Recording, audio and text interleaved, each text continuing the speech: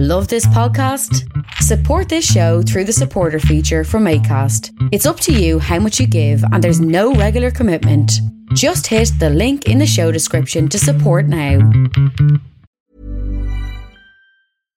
Hi, I'm Daniel, founder of Pretty Litter. Cats and cat owners deserve better than any old-fashioned litter. That's why I teamed up with scientists and veterinarians to create Pretty Litter. Its innovative crystal formula has superior odor control and weighs up to 80% less than clay litter.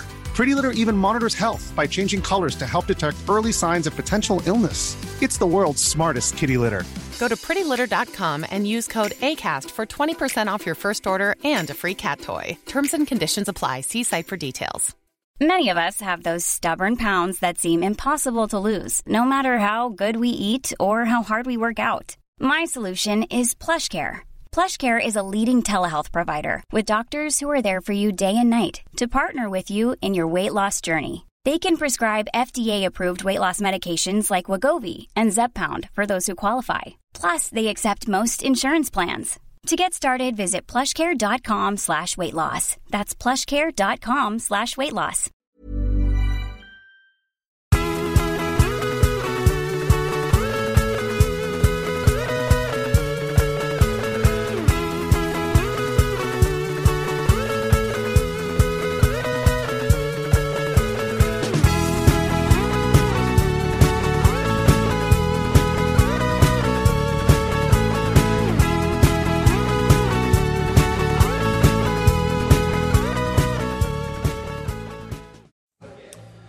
Nallig shakata hug me machridicha akan ladar gyon hug tu harnashdom an blin sha conversaja tori me ed gun specialta. Alright guys, last Christmas we came to you with the 12 Snugs of Christmas, but here we are lining up for Christmas this year in Grady's yard. We're surrounded by pints, we're surrounded by chocolate treats, and we have a fucking treat of an episode here for you tonight. Me, DJ Walsh, hosting. I'm joined on my right hand side by my right hand man Owen Tab. I'm joined on my left hand side by my left hand man Ollie Sharp. Boys, how are you getting on? I'm great. It's a wonderful time of year to be pointing with you. It's the most wonderful time of the year. It is the most wonderful time of the year. I think that we need to think up of like new titles for ourselves, like, you know, instead of like co-host, or, you know, we need to have like job description. new job descriptions, like so you could be like senior stout advisor. Oh, that'd be good. Ollie, you could be craft consultant. Craft consultant. I'll write that. Yeah. You do a lot of editing of the podcast, so you could be the producer and seducer. I don't do much seducing in the rest of my life, so I'm gonna take it. Give a false impression of skills that I don't actually have.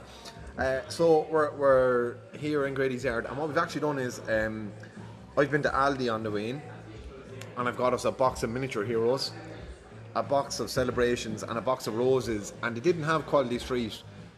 Boys, we were talking about this. Quality Street is shite enough, but they have a new Quality Street at the moment. I was hoping to get your opinion on, but I'll have to wait for another day, maybe next week. And what we're going to do is we're going to have a few pints, going to have a chat as usual, and we're going to eat a few chocolates in between and talk about Christmas treats. I just want to say there's a lovely flickering light in front of us here now. There's a candle lit on the table, and it is really adding to the atmosphere. I feel like I feel so Christmassy. Yeah, well, I'd say it's probably also the 3 boxes of chocolate here. It's like a perfect mix of Christmas cheer with all the chocolates, but then the flickering light in the cowl is almost like Sean O'Riordan in his house in Enniscarra when he had tuberculosis and he's writing poems in the winter, the howling wind. Do you know what? That thought did cross my mind. That exact thought. Yeah. I was between him and Peg. Bhí funnimh sa storm éalaí go réal. Anyways, look, we're here. It's cold outside. It's a bit blustery this week in Ireland. Wherever you are in the world, I don't know what the weather's like, but it's definitely, there's been a bite to the chill. We got in the car earlier on. We hadn't any drink on board at this stage, and it was 10.5 degrees, and we were both a bit shocked. Yeah, there was a chill factor, as they say, on Met Éireann or whatever. There was a frosty bite to your bollocks. There was, but I don't know. Look, Lads, the one thing in Ireland, right? I don't care what temperature is once it's dry. Yeah. God, I hate the rain. I hate the rain so Yeah. much. Like, Although absolutely. a cutting wind isn't very nice either now. Yeah, but you get over a cutting wind. once You you're can dry. shelter from a cutting wind. Yeah, you can. Because I think the thing about like a cutting wind, right? Once you step inside afterwards, like here tonight, right? Had a nice kind of cool walk down here, and then stepped in. Nice wave of heat came in, like when we walked in the door. Whereas now, if it had been pissing rain and I was drenched, like You're cold when you're in then. I wouldn't be happy. Yeah. I wouldn't be happy chapping Yeah. now. And but also as well, we're lucky the fact that we're three young mobile chaps who can get out and about and seduce. But Seduce and produce. Here's hoping not. yeah, fucking hell, this took a turn quick. Touch wood very good. But basically, what I was going to say is, there's plenty of people out there who don't have the means or the goings about to get out and about and go for a couple of pints, especially in this weather where I suppose it's a bit daunting for elderly people to get outside. But there's this class initiative going on at the moment. It's sponsored by Diageo, I believe, sponsored by Guinness Own. Yeah, I saw Guinness promoting it on Twitter anyway. Yeah. They put the video up. And I've seen a couple of clips online, and we were in the On the line. I want you to lean. on the internet. I was surfing earlier on the internet. and WWW. WWF. And I basically we were in the car earlier. I was dropping into the garage earlier, and we were listening to the radio, and we came It was Matt across. Cooper, was it? It was Yeah. Matt Cooper. Shout out The to last Matt. word. Big shout out to Matt. And myself and Matt went to the same An school. avid listener. Two alumni. Yeah, we went to the same school. We'll say nothing about Dennis O'Brien. We'll get sued. How we met, and he was talking to one of my favourite people of all time, to be quite honest. Have a guess. Who's your favourite person from Roscommon? Roscommon, Jesus. I was going to say Ian Rush or something, but From Moon. he was Ian not Rush is actually- from Chester. I know. Have you tried turning it off and turning it back on again? I've no He's idea. completely stumped. Gone. The big boiler. I've no idea. Nah. Leave him. Leave him. We let you stew. But basically, we were listening, and there's this new scheme in Kerry, and they're looking to roll it out across the rest of Ireland. It's called a social spin, and it's where basically there are sponsored drivers to bring owl lads and owl ones and people who are in remote parts of the country. Lads. Specifically. And I said owl lads, owl ones, and people who are in remote parts of the country. To the pub, basically, for a couple of social pints and drop them home. That's lovely. And it's like a community initiative. That's very good. Absolutely fantastic. So it's a complete voluntary basis. The maximum donation, so like it is completely voluntary. There's no need to give the people any money. But if you do want to give them money, the maximum donation that you can give is £5.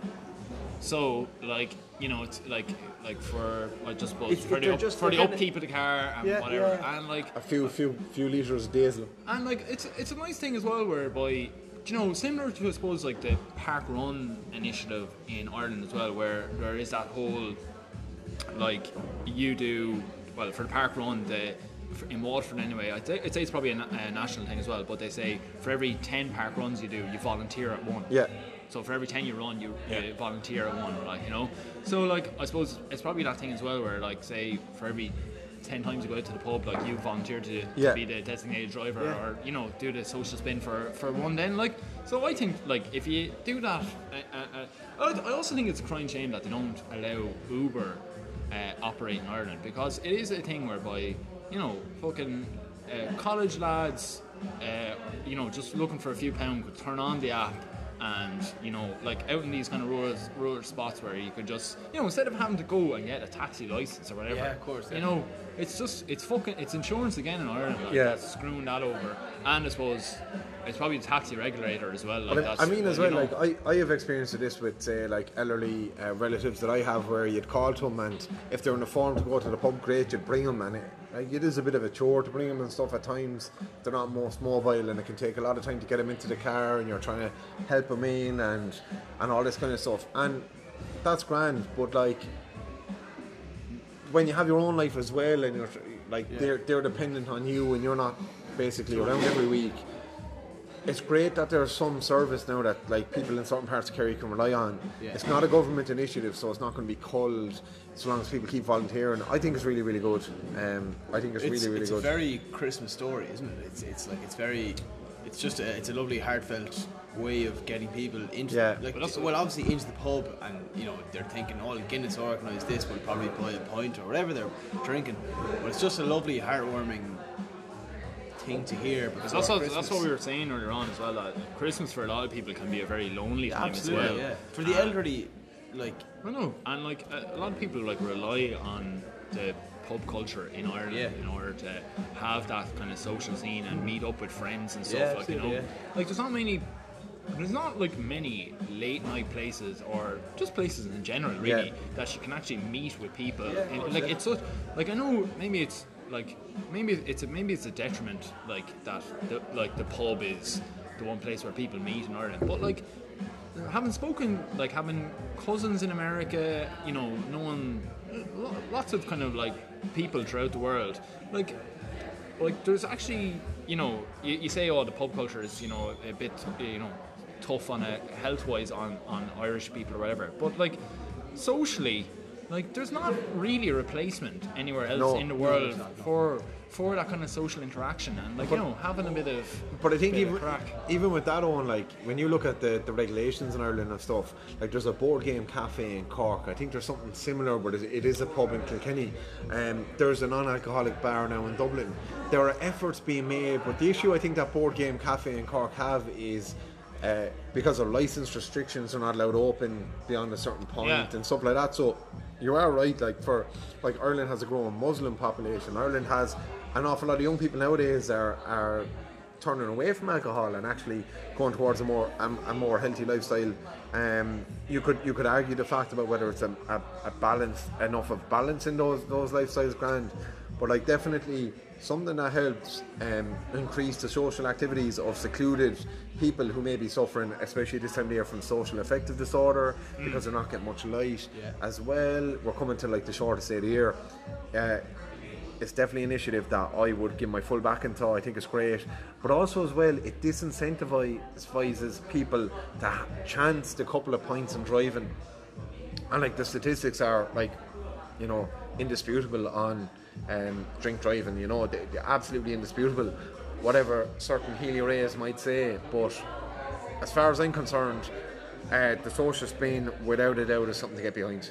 Yeah, no, you're very right, and I suppose like as well, like, it's awful to see the rural pub having to close its doors, you know, because like they opened up as a service. It wasn't as if they were trying to incentivize people to drink drive initially. That wasn't what they were initially trying to do, like, you know. But I suppose like it was like a lot of the rural pubs were just saying that like it's the morning after drink driving checks, that morning check now, that has really stopped people from not drink driving, but like actually not even going out. Well, the RSA have a promotional campaign at the moment, and I don't know the figures off the top of my head, so like I could be misquoting here, but from what I remember right now, sitting in a pub, not having the information in front of me, I think it's roughly around 20% of road traffic accidents, fatalities, or road traffic accidents.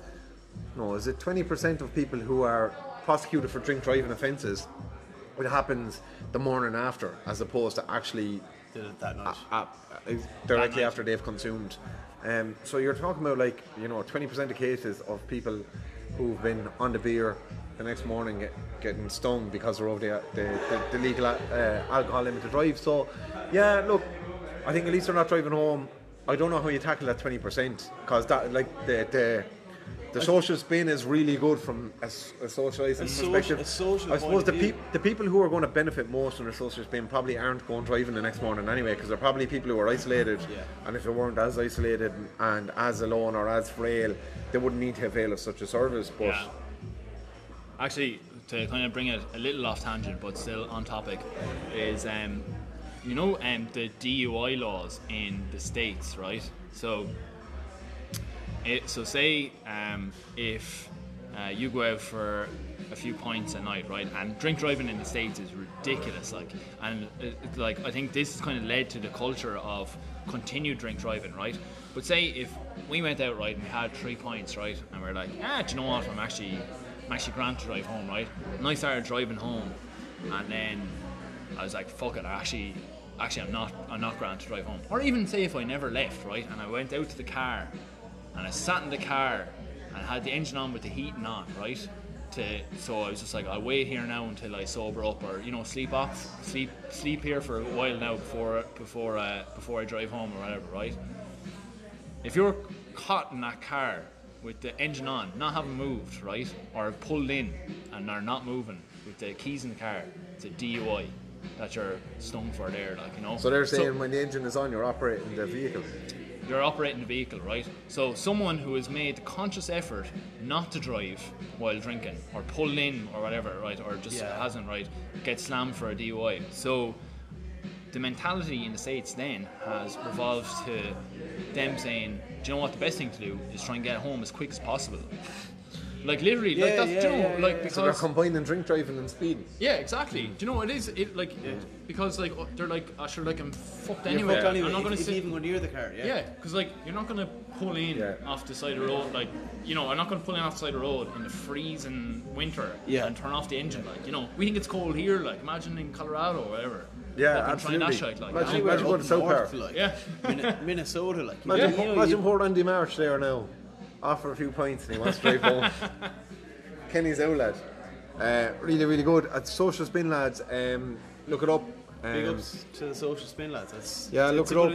Look it up. I think ultimately it's kind of pilot phase now. Two pilot phase in two regions in Kerry. Yeah. 2 regions or no? It's 2 regions. I think it's regions. Yeah, they do a loop of a couple of pubs and there are similar enough things happening around the country unofficially, where I know that there's guys with little small minibuses who I know this from say I know Niamh's dad has gone from say Ballyroan to Naas, which is about an hour away, and there's a bus at a certain time that'll drop you back, that does a leash run kind of thing, where it'll go back down through Port Leash and Ballyroan and Avileaks and Rathdowney and all that kind of stuff.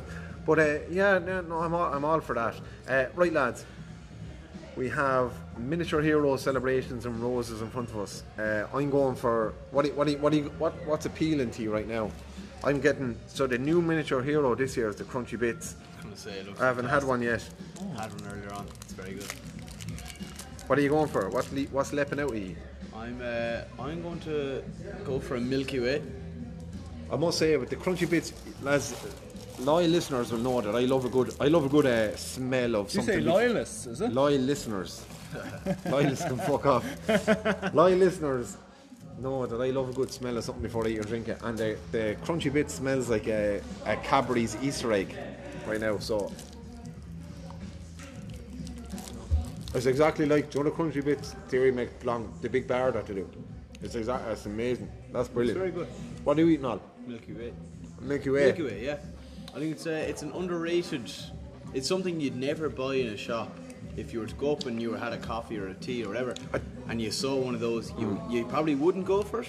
But in the celebrations of Christmas, I think it's a lovely treat. I think Milky Way is real nostalgic because it's the kind of thing, because it's airy and fluffy. Yeah, it's the kind of thing you give a really young kid. Owen, what did you go for? I did Twix. I haven't had one in years, so I said I go for it. Yeah. It wasn't jumping out at me or anything. I just said fuck it, I go for Twix. You did a good bit of rummaging now, to be fair. Yeah. So what I say to you, right? Some of these imitate the smaller versions for the Christmas treats in the boxes.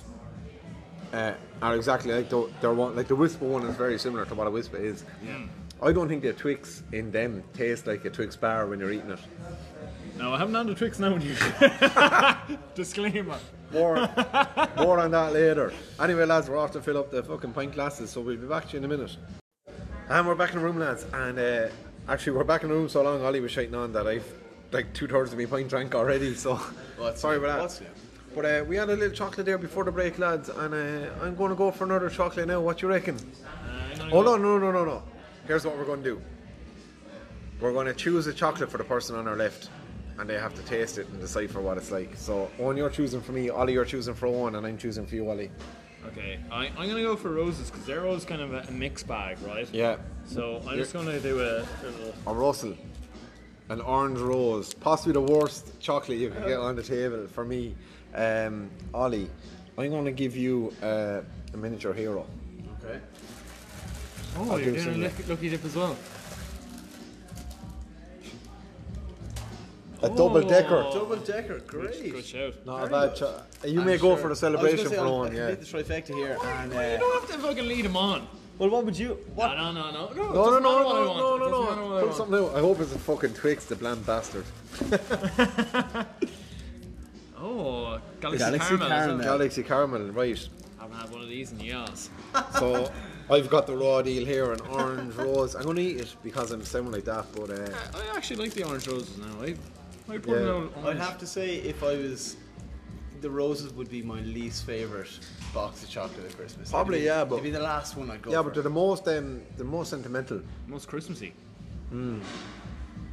Yeah. The orange rose doesn't do much for me now. Double decker's good. How's Galaxy Caramel? Galaxy Caramel is great, I think. I think Celebrations are the most well-rounded. You can only have the one. You can only have the one or two though. The Galaxy Caramel a bit. They're suiting you. I know Maltese are there just to get their taste of the orange chocolate. It's just. I think the chocolate to caramel ratio in the Galaxy Caramel, I think there's maybe a little bit too much caramel. Let me tell you about chocolate, the orange ratio. Yeah. The orange turtle, lads. Lads, I haven't. We were talking about it 2 weeks ago, right? And after three podcasts in a row. No, Diego Maradona dance. Come here. And also, I watched the Maradona in Mexico. Watched about 2 episodes yesterday, and I really hooked. And I took your advice. I turned off English subtitles. Turned on the English. Turned off English dub over. Yeah. Turned on the English subtitle and played it all. And I have to say, I really fucking enjoyed it. It was so good. And I had the orange twirl today in Kira's house with a cup of tea, and it was fucking. Where'd you get it? I don't know where her mum got it. But so my orange twirl dealer is all out. No way. Yeah. Lads, come here. It was worth the wait. If you don't have the money to submit to the Patreon, just send us orange twirls. I think I've been to 11 shops so far. No orange twirl. That night after the podcast, we went to McDonald's, right? And I was like, the only place to be open out is the Maxwell out by the Cork Road. So we went out and fucking bastards didn't have. After one of you had said that Maxwell out there have it, I was like, lovely, now I'll go out here and have a cup of tea when I come. Fuckers. Not a fucking chance. So while we're on the topic, anyway, lads, if you want to donate orange twirls, do. But otherwise, you can support us by, as Blind Bite say, a price of cup of coffee or a price of a pint. There's different tiers on Patreon. It's www.patreon.com/Snowcast. We haven't been recording every week lately because we've been busy with our personal lives. A few more Patreon subscribers would actually help facilitate that. And also follow us Facebook, Instagram and Twitter. We're Snowcast on all those. Engage with us. Fucking love a bit of feedback. We put up our best points of 2019, tried their own recently, and I got a good response. Yeah, actually, that's one of your better tweets. Thanks. I actually really enjoy going back through the photos and looking at some of the points during the year. There were some really good points for really good times, and thanks for staying with Snowcast in 2019. Here, actually, I'll tell you what, my pint tonight is up there. Jesus Christ, we never talk about the points. Straight into social driving. Look, social spin was really important and really close to our hearts.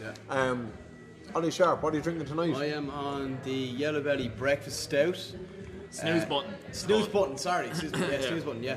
I was... What percent is it? 4.3. Hold on, let me roll up. 5.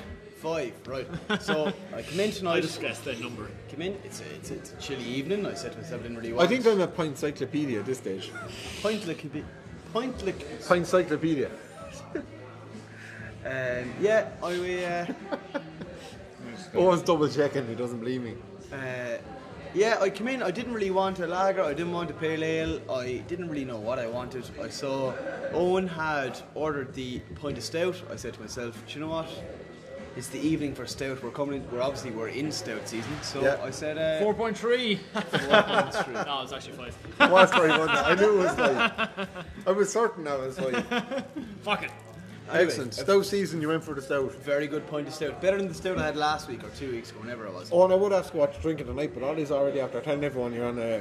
Yeah, but I just want to answer it that it wasn't until... So, I kind of knew the old sweet agenda was going to be on tonight, right? But I didn't... I just wanted a nice stout, but... Now, this pairing, this caramelly stout and this chocolate pairing is fucking delish. It's so good. Some would say you're in a galaxy of caramel. Shut the fuck up. I have no idea what I'm drinking at this stage, lads. Amber. No. So I was on Trouble Brewing Ambush Pale Ale, but they ran out of it. That was after I tried to order the New England the New Ireland New England. Jesus Christ! You only said New England to me, is that? Yeah, New Ireland Brewery's Savage Pale Ale, which is really, really good, but they were out of that as well. And Rascals Brewing Fruitropolis. Rascals Brewing Fruitropolis is out. And then I ordered an Elysium wheat beer from Yellow Belly Beer. That was out, so I'm on a Citra. Oh yeah, classic. But all of them are really nice. Yeah. Fruitropolis is delicious. We had a couple in Phil Grimes once. Had them in Phil Grimes. Had a night on the beer in Dublin, somewhere on Camden Street. I was on the beer all night on Fruitropolis that night, and whoo, I was like, this is top notch. This is a good night. Yeah. So really, really good. That I did get 1 point of that Trouble Brewing Ambush Pale Ale, which was a really good fruity pale ale, like Citra Mosaic and Citra and Mosaic hops in it. Really fruity, really juicy, nice and easy on the palate, and just Yellow Belly Citra is as good as they get. It's just a classic. We like a bit of diversity, so we don't drink it every week, but fuck me, when you're stuck and when they're running out of everything else on tap, it's a good place to go. Whatever happened to diversity? That crowd that won Britain's Got Talent. The dance crew. Your man, Ashley something. Yeah. I presume they're still dancing. I'd say they are. Probably, a young fellow, only about 12 or 13, who was like the... Yeah. They had like two little young fellas that used to come on and do loads of flips and stuff, and used to be the star of the show. I suppose a fella with the bushy hair. Yeah, really cool. Probably, honestly, they'd be about 18 or 19 at this stage. I think actually there was some kind of like repeat of them like last year on maybe Britain's Got Talent, or they did maybe a show some. or I don't know. Do you know they kind of invite people back on or something? Yeah, of course. They were Jive dancing. Their new name was Jiveversity. Or maybe it was something. It could have been something completely different. But anyway, Jive. But I think anyway that young kid now is about 6'5" or whatever. This huge fucker. Massive, he's definitely about 18, 19 or whatever. And he comes out. I think he came out and did a fucking breakdancing, and then they brought a young fella, similar looking young fella out. Just fucking reinventing the wheel. I love that. Yeah. Basically, if the brought the exact same young chap, that's not very diverse. No. They were a great crack though back in the day. Actually. Yeah, really, really good. Thanks for that chat, lads. Actually, do you know what though? I fucking talking about Christmas, right? I used to hate the X Factor nailing Christmas #1 every single year. You know the fucking song? Yeah. It was always Cat as well. It was always Cat. It was Cat. Always rubbish. Only for they had such a big following, it became the number one. But the song was always so tacky. Rubbish. And a cover as well. It was always fucking Leona Lewis Butcher and Run by Snow Patrol. Yeah. Your man James, what's his name? The whingy fella. Arthur. Yeah, he's been whinging on Twitter recently as well. Oh, he's a cranky old bollocks, him. And I don't remember any of the rest of them because I don't really follow it. Do you remember that Matt Carpenter fella who, funnily enough, was I like painter? Yeah. Carpenter, and he had a Biffy Clyro song, didn't he? Was it that? But he didn't win it though. No. He did. No, he did win. James Arthur win. James Arthur came second. No, I think you're thinking of a different year, are you? I don't know. Did Matt Carpenter I didn't really win? follow. No, I never follow it. I think he won, but it seems to me that whenever someone wins, they get signed to Simon Cowell's label. They seem to just disappear into this. But isn't it that they can't release another song for a year or something? There's some stipulation in the contract. Matt Cardle. Sorry, not Matt Many of Horror. That was the song, was it? I don't know. I don't either. I don't follow That the is him X though. That was good. There was a bit of a lawsuit there between Ed Sheeran and Matt Cardle a few years ago. Ed Sheeran I actually don't know how it ended, but this is all alleged now, lads. It is alleged. Don't sue the boys. Matt Cardle's a big listener. But supposedly Don't Ed sue the boys, Sheeran sue Wally. stole the chords to a song that Matt Cardle had written or produced or whatever years ago. I don't know who got away with it though. But what, Ed Sheeran? Ed Sheeran had stole chords or There's only a few chords, isn't there? Like, ultimately, you know, intellectual we're all robbing chords. produce. There's a chap who I don't know his name has this theory that there's actually only really 4 combinations of music in the world. Yeah. And that man's name is Christy Moore. Meckle. So anyway, lads, we actually What a fucking stupid sidebar. basically 12 minutes there of Ollie ranting about the X Factor and neither of us giving a fuck about it. Movies, Christmas movies. Every time, this time of the year, every year, you get this nostalgia about what are we going to watch on Christmas Day, blah blah blah. Whatever's on RT, I suppose. Yeah, but that's it. Like, what I want to ask you is, what constitutes a Christmas movie? Does it have to involve Santa? Does it have to have snow? Is it about the chronology, the time of the year?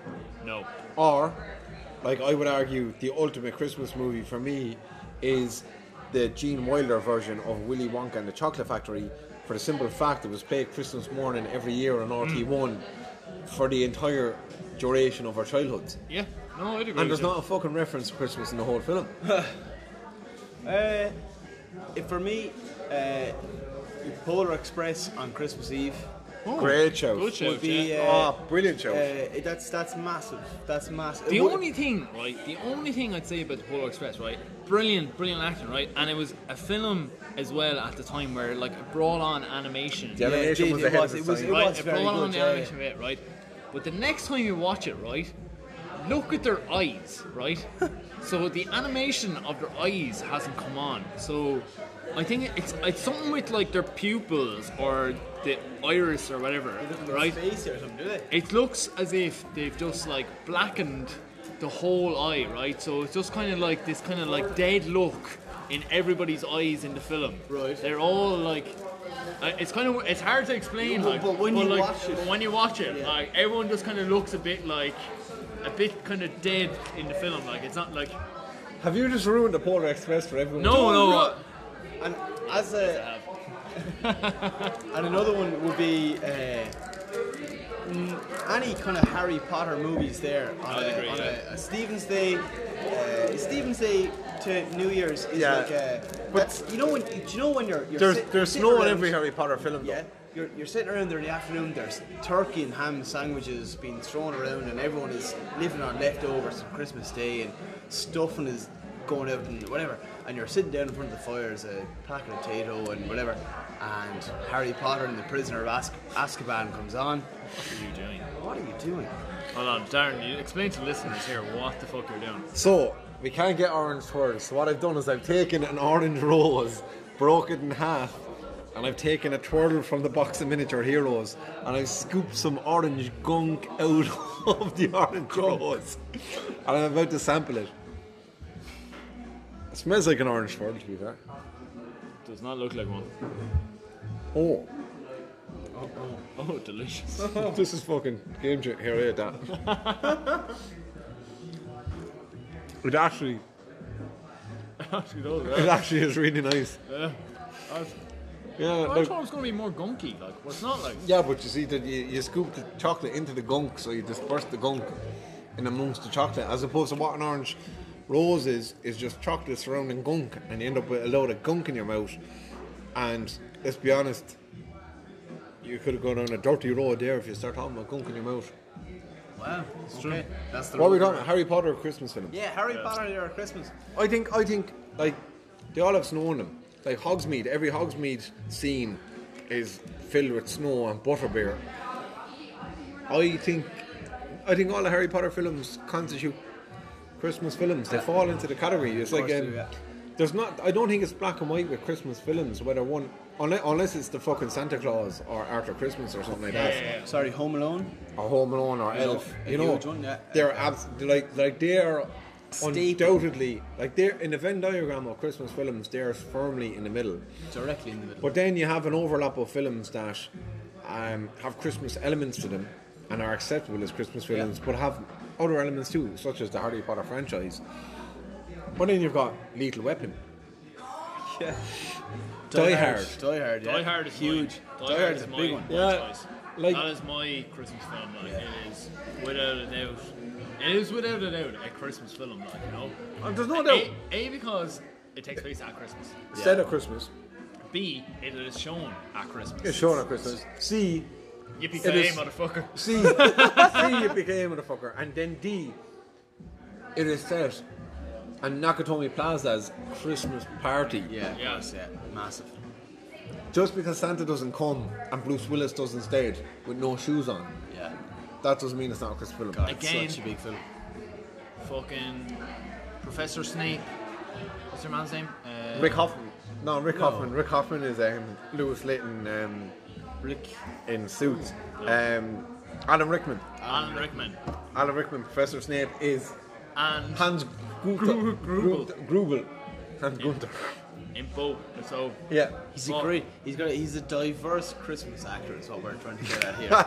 He plays a villain in both. And a film I hate, but most women and maybe a few Love Actually or something. It's Love Actually. Oh yeah, what a surprise! And he plays the cunt in it. Is he in that? Yeah, he plays cunt. He breaks some Emma Thompson. I'm going to say heart. Okay, I'll take your word for it. I'm about to admit I've never actually seen Love Actually. Neither have I. I just figured that was the with Christmas Kira and never again. Is that bad? And it's her favourite Christmas film. Yeah. I would say that my Kira would also has threatened several times that we will watch Love Actually, and she'd watch it like. My Kira isn't your Kira by any chance. Is your Kira blonde hair? Sometimes. Yeah. Same. Okay. Favourite Christmas film. Then again, all right. I love this. Like, I need to clear my throat. I need to swallow this chocolate. I mean, lads, if you could see the empty amount of, like, I think we might actually get There's through actually the loads there. It's ridiculous. We might actually get through the 3 tubs tonight. I'm going to come out of here with gout. What do you think is your favourite Santa or Christmas Day containing film? Because, like, right, I would argue, right. Say the first Toy Story, right? The first Toy Story, the end scene is Christmas morning, and that tangible. Nah, fuck that. Do you think it's very much clutching at straws? What, the first? That's nah, you can't. No, you're asking now what is like a quintessential, like an Christmas only film. Is that what you're asking? I'm going to go down that road, yeah. Yeah. But then I said, like, there is an element of Christmas Day in that. I'm not putting that forward, but I'm just saying. Does it qualify as a Christmas film? No. Well, maybe. I think it's a Christmas film because it's a family film. But it also maybe Stephen's Day, like. But also the last scene is Christmas morning. A puppy. Yeah, but like that's fucking literally like 15 seconds. I think. Yeah, that's what fair enough. Literally, it is like I actually don't think you even see people. It's like a fucking like a picture. The soldiers like, just doing this. It's like a door or something. Down the Christmas tree. Yeah. It's a family film at Christmas. I think it's okay. But what's your favourite Christmas, specifically Christmas theme based around Christmas Day film? 1916. Here yesterday, grab hand dealers. 1921. War of Independence. Fuck. Sorry, what's my favourite Christmas Day fucking film? Devil Era. What's your favourite film based around Christmas Day, the Christmas happenings? Plus or minus Santa? The Santa Claus. with Tim Allen. Yeah. Brilliant film. Yeah. The Santa Claus 2 as well, right? Which a very underrated sequel. Yeah. Which one is? Santa Claus. The Santa Claus is the one where he's like puts on the coat, and then the physical properties develop, and he's trying to get to grips with it. The Santa Claus 2 is where he's like a really good Santa, and then because the third one where Tim Frost or he's Jack Frost. Frost, sorry, excuse me. Tim Frost. Yeah, I know. Yeah. Sorry, Tim Frost. Yeah, no, that would also be my Christmas Day movie. I don't think I could. I'm going to throw one out there for you. Elf. Yeah. I mean, Elf. I knew before you even uttered the first syllable. I knew. I'll throw a curveball here. I'm actually not a huge fan of Elf. Yeah. No, he's allowed. He's allowed his opinion. It's not my favourite Christmas film. He's allowed his opinion. It's wrong, but he's allowed his opinion. Why not? What don't you like about it? I actually am not. Don't say it's ridiculous and the storyline isn't plausible because But honestly, I don't think. I think it's far too cringy for me. I actually hate cringy films when it's like it's so in your face. It's like, oh fuck, like Jesus, this is tough to watch. I really struggle to get through Elf, and if now myself, two brothers and my parents are in the sitting room and the fire's lit and we're having a lovely Christmas Day or Stephen's Day and Elf comes on, I will leave. I won't watch. Jesus. Yeah. Christmas ruined. Yeah, I genuinely don't like watching it at all. I think it's too difficult to watch. I have a question here, right? Right. Is it Will Ferrell, right, or Will Ferrell? Don't be stupid. Because I've heard like podcasters. Don't tell me this. Movie review podcasters calling it both ways. Will Ferrell. You see, we have Farrell in Ireland, so that's why we gravitate towards Farrell. Yeah. Or Ferrell. Ferrell, yeah. But I believe he pronounces it as Farrell. Ah, stop. I believe he's introduced that. Look, we know he's a big listener, so. Will, let us know. No, don't let us know. Will, come on the podcast, have a chat with us, have a pint. Let us know in person. Yeah, we'll have a couple of pints, be good. He spends a bit of time in Ireland. Yeah. He's also a big Liverpool fan. Yeah. I mean, at the end of the day, like Talladega Nights, old school, Step Brothers, like Blades of Glory. Well, I suppose you could argue that Blades of Glory is a winter-themed movie.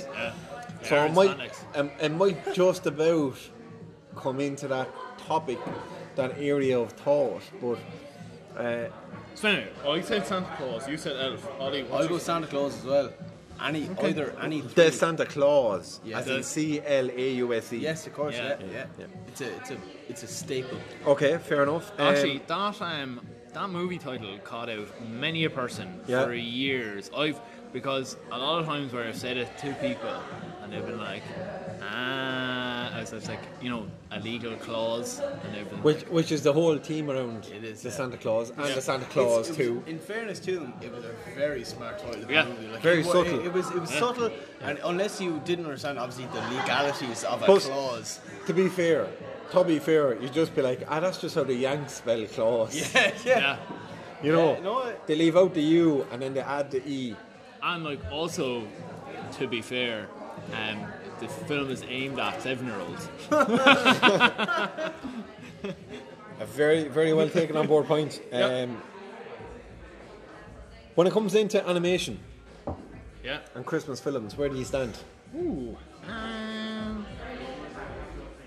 I think as long as the animation of elves is good, and the surrounding objects in the Christmas atmosphere is good, I think you're onto a winner. Okay. So right, you're kind of are you asking like in terms of what like animated film around Christmas, is it, or? So we mentioned the Polar Express, I suppose, Renali, when we talked about Christmas films to begin with. The Polar Express came to mind for Ali, and it came to mind for me. It should come to mind for most people who watched it. But I'm going to talk about, in terms of animated films, how do they hold up against the non-animated films? And as well, what are your favourite Christmas-themed animated films? Again, I suppose bringing it back to like what's a so you're asking Christmas themed. I'll put it this way, Jay. I've been to see Frozen 2 last week. Is the Frozen franchise Christmas? Oh, 100%. Yeah, definitely. Yeah. Now, like, you can argue that it's all year round. I think it predates Christmas because it's talking about, like, it's basically built around Viking rituals and stuff, like, and fjords, and it's pre-Saint Nick and all that kind of stuff. Yeah. But I do think it's still got that winter magical. Well, like, you don't think fucking and Christmas Disney are marketing it for release in December. But also as well, like, Christmas is stolen from Viking rituals and pagan rituals anyway. So the whole timing and thought around it. So, like, I think it definitely falls into the category, even though it doesn't make any specific reference to Christmas. It has absolutely zero Christian properties associated to it. As a Christmas film, it doesn't have any relation to the Christmas festival. Yeah. But no. But it's festive. When you think of Christmas, you think of snow, you think of people together. Snowman, do you know what I mean? Like, it does provoke the ideas of Christmas in your own head. And I have to say, it would, if Frozen came on at Christmas, I would have it on over Elf. Right, that's just ridiculous. No, Frozen is so great. It's really good. It's really good. Like, it's a guilty pleasure. Like. I've been to see Frozen 2 and I won't give any spoilers away, but Frozen 2, the storyline's actually better. No, the songs aren't as good. There's one or two really good little bits, but the storyline's fucking really good. Well worth seeing. Right. In terms of animated films, so like over the Christmas period, again, I think Disney just kind of plays heavily as well, right? Yeah. And one film that kind of creeps into my mind that it's played over kind of Christmas time is A Bug's Life. Really? Yeah. Like I think around like. Maybe not like Christmas itself, but like around like maybe like New Year's Day, things like that. A Bug's Life would come on, and I don't know why that's coming into my head, but like it's definitely one that I've seen like only because you know, like you don't really have access to Disney films unless like you have the fucking DVD of it, like but of every single one. Yeah, but like it would be one that would have. Beyond the terrestrial TV. I do think what you're saying makes sense when you think of that children are off all over Christmas. Yeah. So it makes sense for RT2, RT1, whatever channel you're watching them on, will show these animated films because their audience will be the like 4 to 14-year-olds. Also, you know what I'm saying? I think we had this conversation at Halloween, but A Nightmare Before Christmas is fucking like great songs in it. Like, I mean, it's one of those films where at Halloween I feel like it's a Halloween film, and then at Christmas I feel like it's a Christmas film. It covers both bases. You see it from both angles, though. Yeah, 100%. Have you both seen After Christmas? Yeah.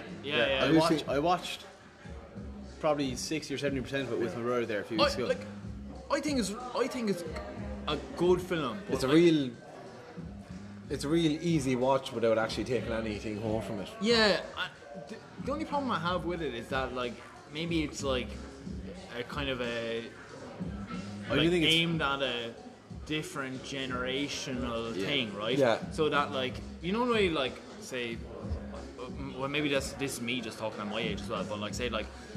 The Santa Claus, I think, was like aimed at like young and old, right? Yeah, it was. Whereas I think that like After Christmas is like aimed at young, and then you go at an older age, you go, that's a nice film, you know. Whereas you don't have like I don't think like that depth of I don't know, that depth of humor or something for like you know an adult audience, you know. My baseline for Christmas animated movies, as I said, would be the Polar Express. So if I don't think something meets the criteria that the Polar Express meets, where like it's a great plot, like the scenes you see on the train and how it all works. If it doesn't meet what I think is like a good Christmas movie, I said, well, like After Christmas is a fine movie, but if I had to pick, you know, like it wouldn't be my. It's not in the same league. It wouldn't. It's not in the same league at all. The only other Christmas film I'm going to bring up, lads, before we move on to the last topic of the night, fill up the pint glasses first, is The Grinch Who Stole Christmas. And obviously, I'm specifically talking about the Jim Carrey version because we're all of a generation who have seen the Jim Carrey version. Yeah. I don't think I've ever seen the 1960. No, the old the version. They're coming out with a new one though. Maybe they are, but like the thing is, I think like Jim Carrey's version came out. We say roughly, I don't know what year it came out. Early 2000s. Yeah. You're talking about roughly 40 years since the 1966 version, which rated higher in the IMDb rankings. Yeah. You know, I've never seen it, so I can't compare. But I have to say, I think A Christmas isn't complete without sitting through that film and watching it. I do like the Grinch. Yeah, and it's a film that when it came out first, I thought it's shite, and I thought. What age were you when you saw it first? So I was a cantankerous teenager. Right. Okay. Whereas now I watch it with a whole new respect for it. But I think as myself, I know personally, as I got older, I kind of I have more respect for how he felt. Towards Christmas. There's another like, because obviously when we would have been, I would have been like 5 when it came out, and I would have been watching when I was 5, 6, 7, 8, 9, 10. I saw it as like a fucking hate the Grinch, he's a bastard, like why would he try and do this? But then when you get older, you're like, well actually he's got like a totally different outlook because of his like circumstances. There's a Grinch in every family. Absolutely there is, like. But no, you actually have to respect him as well. Like at the time, you know, there's a few like horrendous scenes where like he's bullied as a child because of like the colour of his skin. Absolutely, that's what I'm saying. You know, like the bit where like they buy him a razor. Like they buy him this like all of them, like there's a Secret Santa say in the school when he's young, and they buy him like this fucking in Whoville. Yeah, and they buy him like this like razor, and he like cuts all his face, and then they all laugh at him and stuff, like, you know. But it's just like horrendous. When you're younger, you don't realise what that means. But then, like as a young adult and as an adult, you start to really understand what that means in a more broader context, like that speaks far louder than you probably think when you're younger. Yeah, you know? and I think even without even going into that level of depth into it, I just think Jim Carrey's really fucking good in it. Yeah. Like, you know, if you just look at it from a basic point of view, he's exaggerative to the point that I think is it Hans Christian Andersen? No, he's a mermaid. What's the fucking Dr. Seuss? Dr. Seuss. Yeah. Sorry, I don't know why the fuck I went to Hans Christian Andersen. I think if Hans Christian Andersen could have the Grinch Who Stole Christmas act, if Dr. Seuss, Jesus, for fuck's sake, could have the Grinch Who Stole Christmas acted out in that, he would have done it exactly as Jim Carrey did. Yeah. And I just think he really played the character really well. It sounds really good. We're going to fill up the pint glasses. We're going to come back with a brief chat about something else. And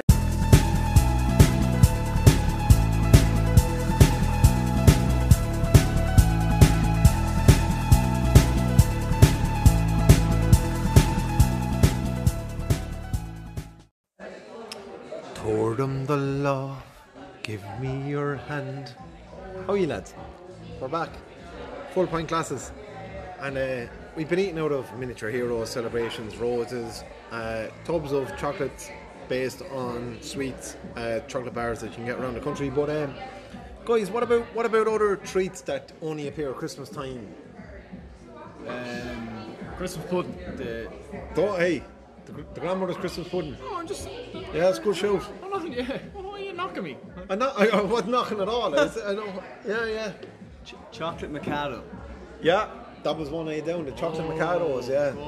Because you get a chocolate Kimberley all year round. You get a chocolate Kimberley all year round. Yeah. But the chocolate Mikado only comes out at Christmas. Is Mikado the like biscuit? The pink fluff, and the jam in the middle. I'm with chocolate surrounded. Yeah. I'm thinking of like a layer of biscuit, some like foam, White mallow, yeah, and then chocolate around it. Ginger biscuit. No. He's thinking of what you just said. No. You're thinking of You're thinking of just Mallows. No, they're just called... Kimberly. No, Kimberly is the pink fluffy... No, you're thinking of some Mikado. I'm thinking of Mikado. No. Kimberly is ginger biscuit. He's thinking of just the Mallows. So Milka do one with a tin layer. Are you thinking of biscuit, Mallow, biscuit? No, he's thinking of biscuit. Yeah. No, he's thinking of biscuit. What he said. Biscuit. Kimberly is the ginger biscuit. And a good layer of white mallow, another biscuit, and then chocolate. All around it. Yeah. No. He's thinking of Cadbury's chocolate. He's thinking of chocolate dream. This audio. Which? Chocolate dream. No, definitely not. Not a Cadbury's dream bar, the white chocolate. No. What he said. It's like it's like an Oreo, but like with white fluff and chocolate around it. Kimberly is ginger in it though. Hold on. I think. Anyway, no. Kimberly is the 2 lines of pink. No, that's Mikado. Are you? Yeah. No, I don't think so. Mikado is the 2 lines of pink with the jam in the middle. No, that's a Kimberly. No, it's not. It is. It is. No, sorry, hold on. That's Mikado. Look. Yeah. Okay. That's what I'm on about. Oh, sorry. What? No, Kimberly is the exact same thing, just without the chocolate. No, it's not. The greatest deals at upmarket prices, or whatever the fuck this is. That's pure blag, like. This? Oh, no! No, they were on their side. Oh, yeah. Sorry. That was...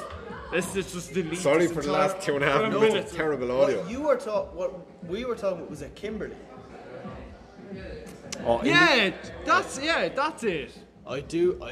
Is that the ginger biscuit? Yeah, but that's not a Christmas one though. Oh, for me it is. There is ginger in that biscuit though. Yeah. There is. That's a. Come here now. You're telling me your parents have that tin all all I said was biscuit. I didn't have to I wasn't fair saying. enough. Are you telling me your parents? My grandparents have that all year round. No, my grandparents have that all year round. No. Just because your family. All year round. No. That's a Christmas tree. Just because your families aren't sophisticated, lads. Whatever.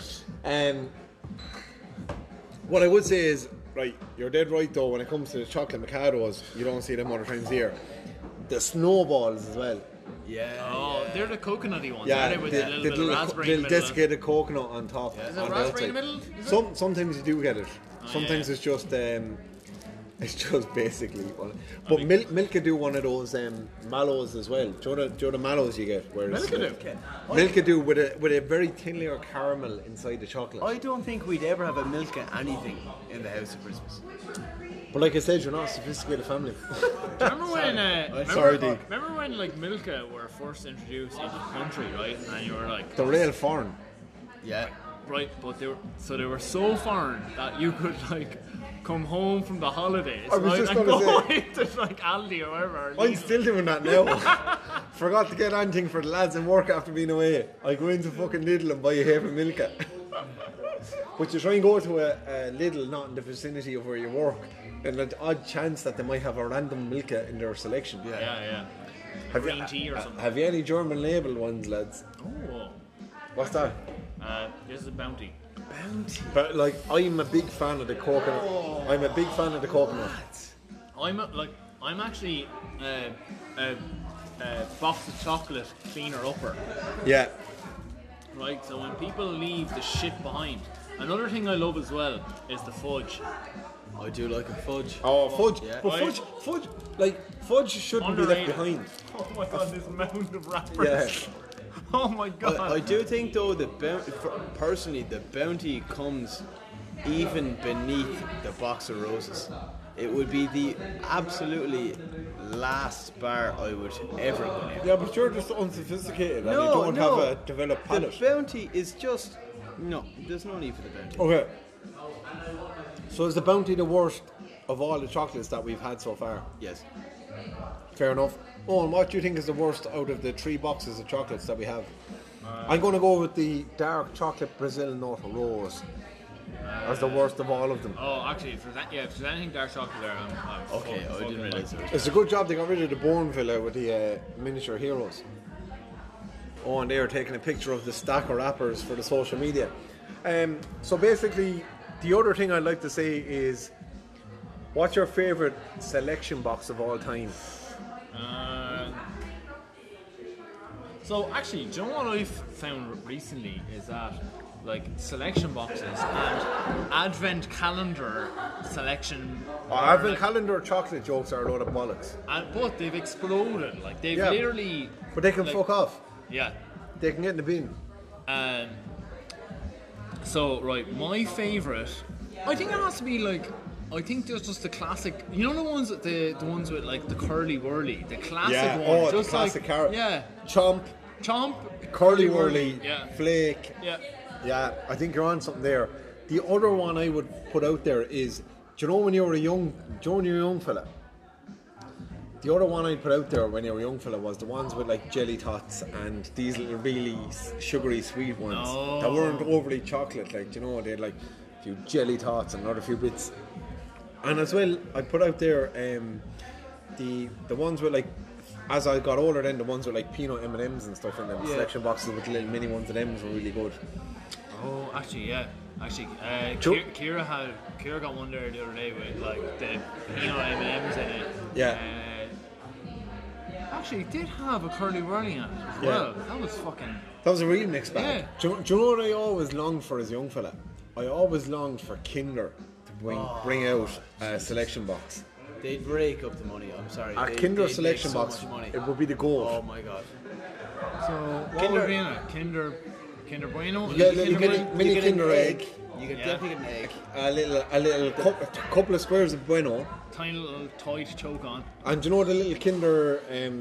What are the little Kinder milk bars? What are they called again? They're just Kinders. Are they just called Kinders? I think so. Yeah. But they also Actually, they also do Kinder Pingus. Bites. They have a Kinder Bites. The bites, the little bites with the. You get like one or two of those. Who does an animal bar? Animal bars, Cadbury. It's a Cadbury. Is it? They also do looks animal like bites. Looks like a Nestle. Or it's a does Nestle, look- maybe. it does I look could like be Nestle. thinking of animal. What's the animal ones with the biscuit on the I back? know that they're Cadbury's. Yeah, I think animal bars are Nestle. I'm gonna say Nestle. They are, yeah. Maybe so. I stand to be A corrected. real pale looking chocolate, like, you know. Yeah. I don't know if you've had them, but you know the like thin cardboard tubes with like fruit pastilles and wine gums. And Yeah. Do you ever get those? Fruit gums as well. I love a fruit gum. They're a huge stocking filler at home. Yeah. Like I love a fruit gum. Santa will fill. Yeah. You know. I really love a combination of fruit gum and fruit pastille in the mouth. Oh. Yeah. A bit of extra chew in one, a bit of extra sugar in the other. I'll see you on Christmas Day. I've seen you played fruity gum and fruit pastille before. Ollie, we were going to come to you for one final topic before we let the listeners go in peace. What do you want to chat about? So, I've been playing 11-a-side football recently on the weekends. I'd only ever really played 5-a-side. What level is this? Oh jeez, it's 2A, but at the same time, we have the ability to be definitely playing like 1A. Like it's a funny mix where a lot of the people on our team don't want to be committing any more than they have to be. So you're handy but fond of the pints. It's like a good junior team in Waterford. Story of your life. But you know what? You understand what I'm saying? Like, it's when we play football and we're really on the ball, we will play some very good football. But then again, if your match is a Sunday morning, you're fucked. Yeah, we're in big trouble. Like a prime example was we played Tramore Premier nearly over a month and a half ago, if not 2 months ago, on a Friday or Saturday. I can't really remember. And as someone that has come from a sporting family through my grandfather that doesn't particularly lose very often, my uncle as well. We don't lose, we don't like losing, we don't lose very well. We go up against these big teams. You know, we want to play football, we want to hurt them, do a bit of damage. So we came to Tramore, and Tramore expected to just walk all over us as a Premier side against a 2A. They've all these footballers that play this nice football out from the back. They'll pass it here and there, and they'll work it up the field, and they'll score, right? And we came to them with this attitude that if we work harder than they will, we'll come away with the result. And in the first half, they played better football than us, and in the second half, they took this for granted, and we came at them. We as a 10-person outfield team, we attacked every ball that came near us. We worked hard. And what was the score at half time? 1-0 to Tramore. Okay. What was the score full time? 1-1. Okay. Right. So you're Sheffield United. I think so, and we're a very good counter-attack team. Because when I play up front, plenty pace, Grant, Mick Corcoran, plenty pace, will chase ball and will harry the back four and will make them. Personally, I think a huge factor in non-professional football is you have to make defenders actually worry and have to make them really make a decision on where they want to pass the ball. At all levels of any sport. But under like again in the level we're playing, no back four is going to be comfortable taking the ball and having two forwards coming at them and covering all their options. No one wants to play against that. Yeah. So when you start to play a high press where you just pressure and work hard against another team, you're going to come away with some sort of chance or whatever. So we ended up after 90, we were 1-1 and we said, fucking, we've a right fucking chance of doing these lads here.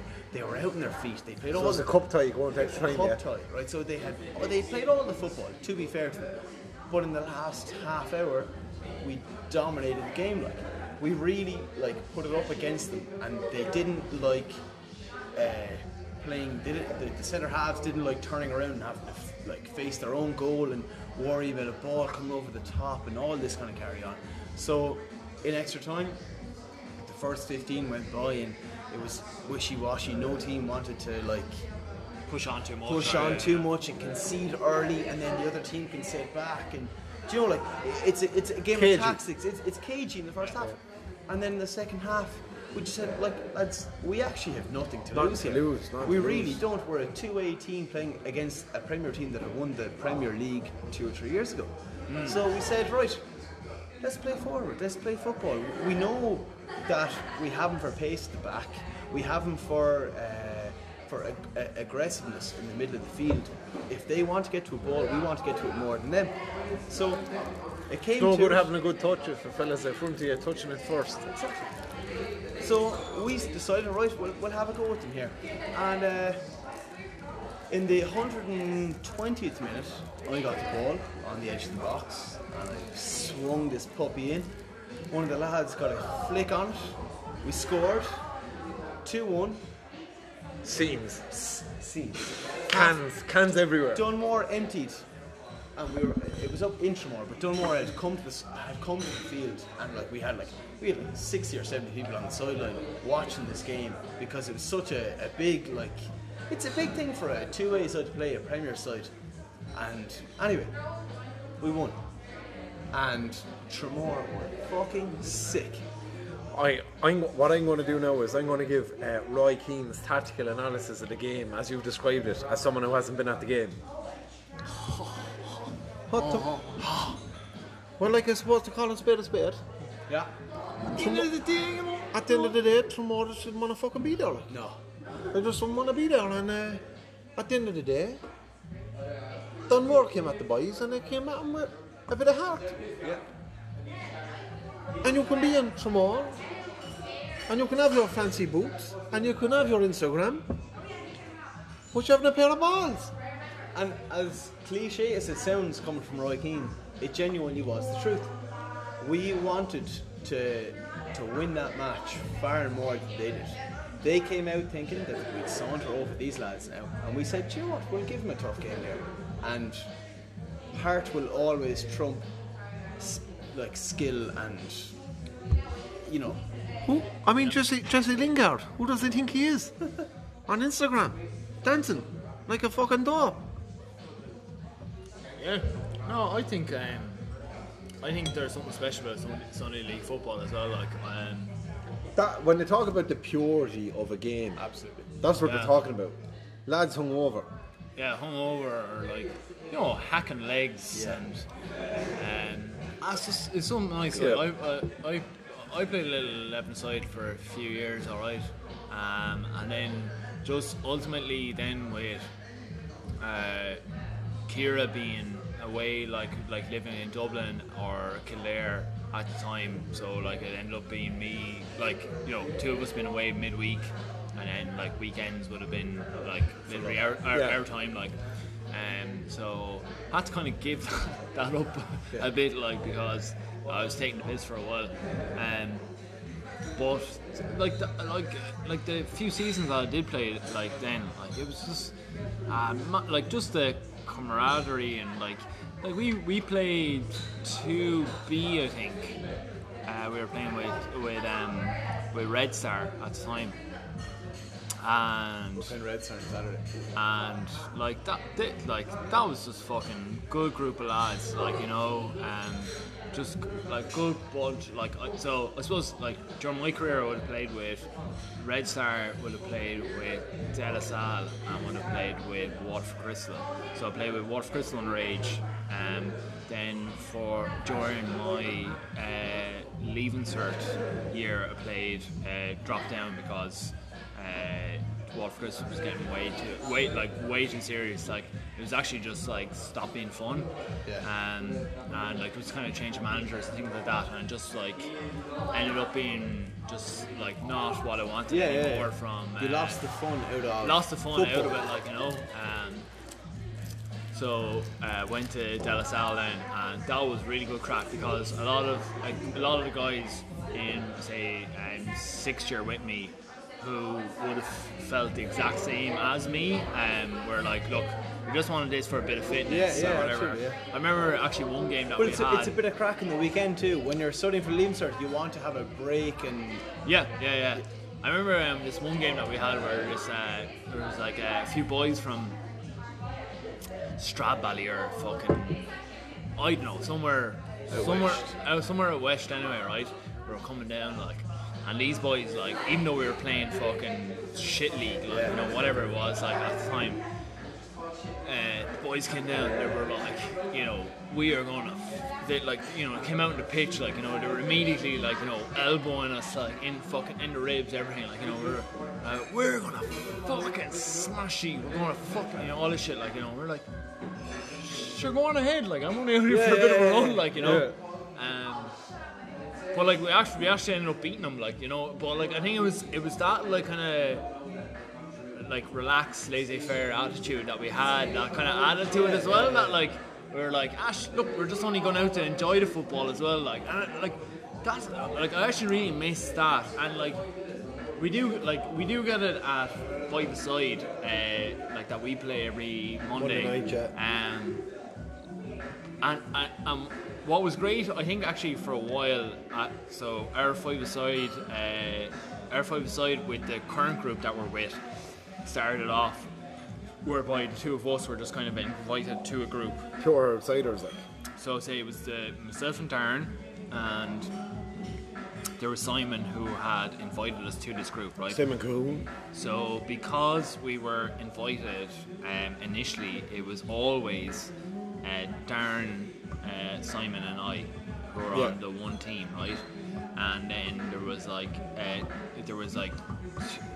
two kind of other outsiders that would have been invited by someone else, right? And like that was the team, that was our team, right? Versus the five lads who had kind of set up that Five-A-Side group who were always there. Who played with each other since they were 8 or 9, like. Yeah. So and like I think initially, like, the games are still great now, but those first few months to a year to maybe a year and a half, 2 years, like it was like we were like that definitely did stay on for a good while, but it was that setup where it was just like me, Darren and Simon, two other outsiders, whatever. Maybe one of them might have come in, swapped out or whatever, but it was like us core versus that core every week, and it was just like, we bet you this week, you bet us that week, we bet you again, you bet us that week, right? And it was just he had some sort of like set teams, like when you arrived on Monday, you kind of knew. Yeah, you just kind of. It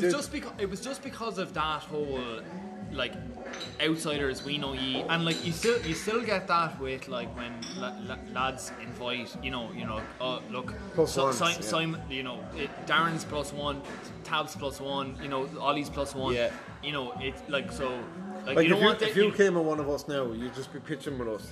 Yeah, because you're not. You'd be so lucky. Yeah, but like it's just because like you're just like, oh look, we want, like just because it's easier like for us to fucking call your name, even, like, you know, rather than. No, agreed. But bringing a +1, you generally take your +1. Like. But what I'd say about that kind of level of that kind of 5-a-side, that kind of Sunday league thing is there's zero expectation, which I think almost releases your inhibitions a bit. Yeah. So. You know this because I thought we'll slag each other up, we'll be gearing each other up for a 5-side on a Monday in work. And we'll go and you'll be like, are you looking forward to 5-side tonight? And I'll be like, yeah, my only ambition tonight is to get 10 nutmegs. Yeah. And I won't give a fuck about the score or how many I score or how many. I'm like, I just want to nutmeg someone 10 times tonight. Yeah. And that's it. Like, that's my sole objective for the hour is 10 nutmegs. Or like, but out of that just joyful not giving a fuck comes some of the most spectacular goals, some of the most spectacular bits of skill. Like when you go on Twitter and you look up like these really good goals, it's always in a park somewhere where someone scored a 45-yard volley that's hit the back stanchion at like 80 miles an hour, or someone's flicked the ball over 3 lads' heads and lobbed the goalie. Apart from when Luis Suarez would play against Norwich, you'd never see that in a professional game because everyone, like, they're right. The guys who are attacking are better than, like, have more talent in their toenails than we have in our entire fibre of our being. But at the same time, too, the guys defending them are better at defending than anyone we've ever come across in our lives. Do you know what I mean? So, like, it's offset. Whereas, like, at that 5-a-side, like, depending on my fitness, like, I'm kind of ambidextrous and can shoot, so I'd score a few goals. But when I'm fit, I can dribble a bit and do a little feint for a big like that's one of the things that like Simon said to me before. He's like, for the size of you, I can't believe how you can like do a fake and change direction. And it's like those little stupid things that because the guy who's defending me has zero defensive skill, it looks so much better than it actually is. And it's just that enjoyment of like thinking, oh, I'm actually good at footy when you're not, like. Yeah, you're not like you're. But you're not. It is that thing, like, you know, that you're saying, like, of like, you know, releasing your inhibitions, like, you know. So say like say Ollie was like in the right back position or like kicking from a right back, right, and I was like up on the left, like, you know, up forward on the left, and he was just like spotted me, right. If that ball is coming to me, like, I'm 100% shooting. Like, if you are clear in on goal, like in the centre, like, and like all I have to do is like head it on or like, you know, just touch it onto you, like, there's no way I'm doing that. I am trying to like ping that long ball into a top corner because also, like, I tried a scorpion kick a few weeks ago from about 20 yards, and you know what, the cunt nearly went in, like. Do you think if I was in an actual if I was a professional footballer in a game that I was being paid and like my livelihood was based on this, do you think I'd be trying a scorpion kick from 20 yards? Probably not. Like, one thing I would say is from say between hurling and soccer, right, is that the level of enjoyment you get from playing a recreational game of soccer versus a recreational game of hurling is huge. Like when you play hurling, it's such a competitive it's sport. Not recreational. No, but because it's an amateur sport, and basically at every, like, you're never more than 2 steps away from the pinnacle of the sport. But when I'm saying recreational, I mean, like, even if you're playing junior hurling, there's no one that wants to just play junior hurling for the fucking sake of playing hurling. See, that's because it's so parochial. But it's so, as you said, parochial. Everyone has a sense of winning in them. Everyone is so hell-bent on priding themselves on having a win against the next team they play, right? Yeah. But when you play 5-a-side, it can be far more relaxed, and you can just go out and it's a runabout for a lot of people. It's an hour of, I can, you know, I'm shit at football, but I can run fucking 2,000 steps, I can play a bit of football, and afterwards I'll go home, I'll have my dinner, and I'll get to bed. But the thing with football as well is, like, hurling has a very high skill threshold, whereas actually, to call a spade, football has at any level that we're playing at, has a real, like, if you can just control a football and kick it 5 yards, you'll get by. Yeah, of course. Whereas hurling has so much more hand-eye coordination. It's more complex than that. But that being said, then there's so much more enjoyment from a game of five-side, as you said. It's less inclusive, I think, hurling then. It is. There's no five-side hurling, you know what I mean? But it's how do you leisurely play hurling without? It's such a dangerous sport as well. I don't think I could play a game we had years ago under 13. We played a 5-a-side or 6-a-side tournament in the Carrigeen AstroTurf, right? And we were coming up against teams that were travelling 2 or 3 hours to play this tournament. A supposed Friday night thing where you come along, you bring your 6 players, and you play, and you go home afterwards, and it's all fun and games.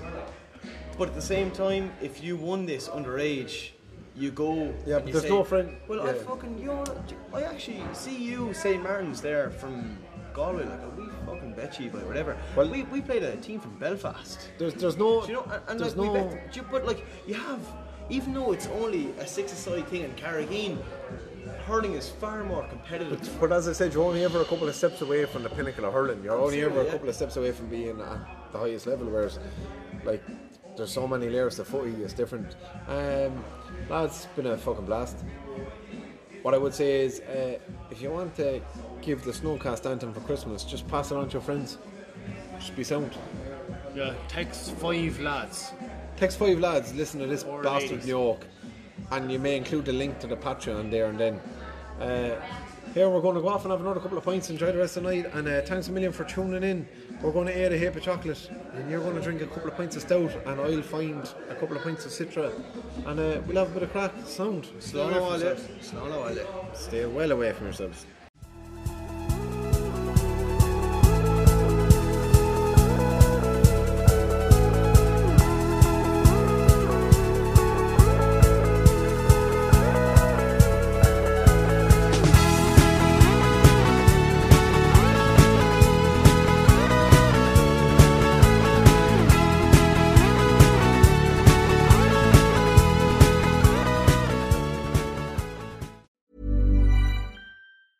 Mom deserves the best, and there's no better place to shop for Mother's Day than Whole Foods Market. They're your destination for unbeatable savings, from premium gifts to show-stopping flowers and irresistible desserts. Start by saving 33% with Prime on all body care and candles. Then get a 15-stem bunch of tulips for just $9.99 each with Prime. Round out Mom's menu with festive rosé, irresistible berry chantilly cake, and more special treats. Come celebrate Mother's Day at Whole Foods Market.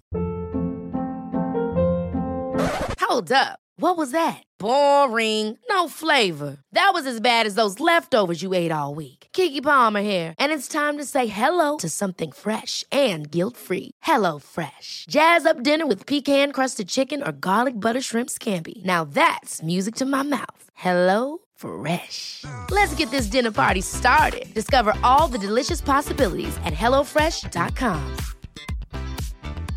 Even when we're on a budget, we still deserve nice things. Quince is a place to scoop up stunning high-end goods for 50 to 80% less than similar brands. They have buttery soft cashmere sweaters starting at $50, luxurious Italian leather bags, and so much more. Plus, Quince only works with factories that use safe, ethical, and responsible manufacturing. Get the high-end goods you'll love without the high price tag with Quince.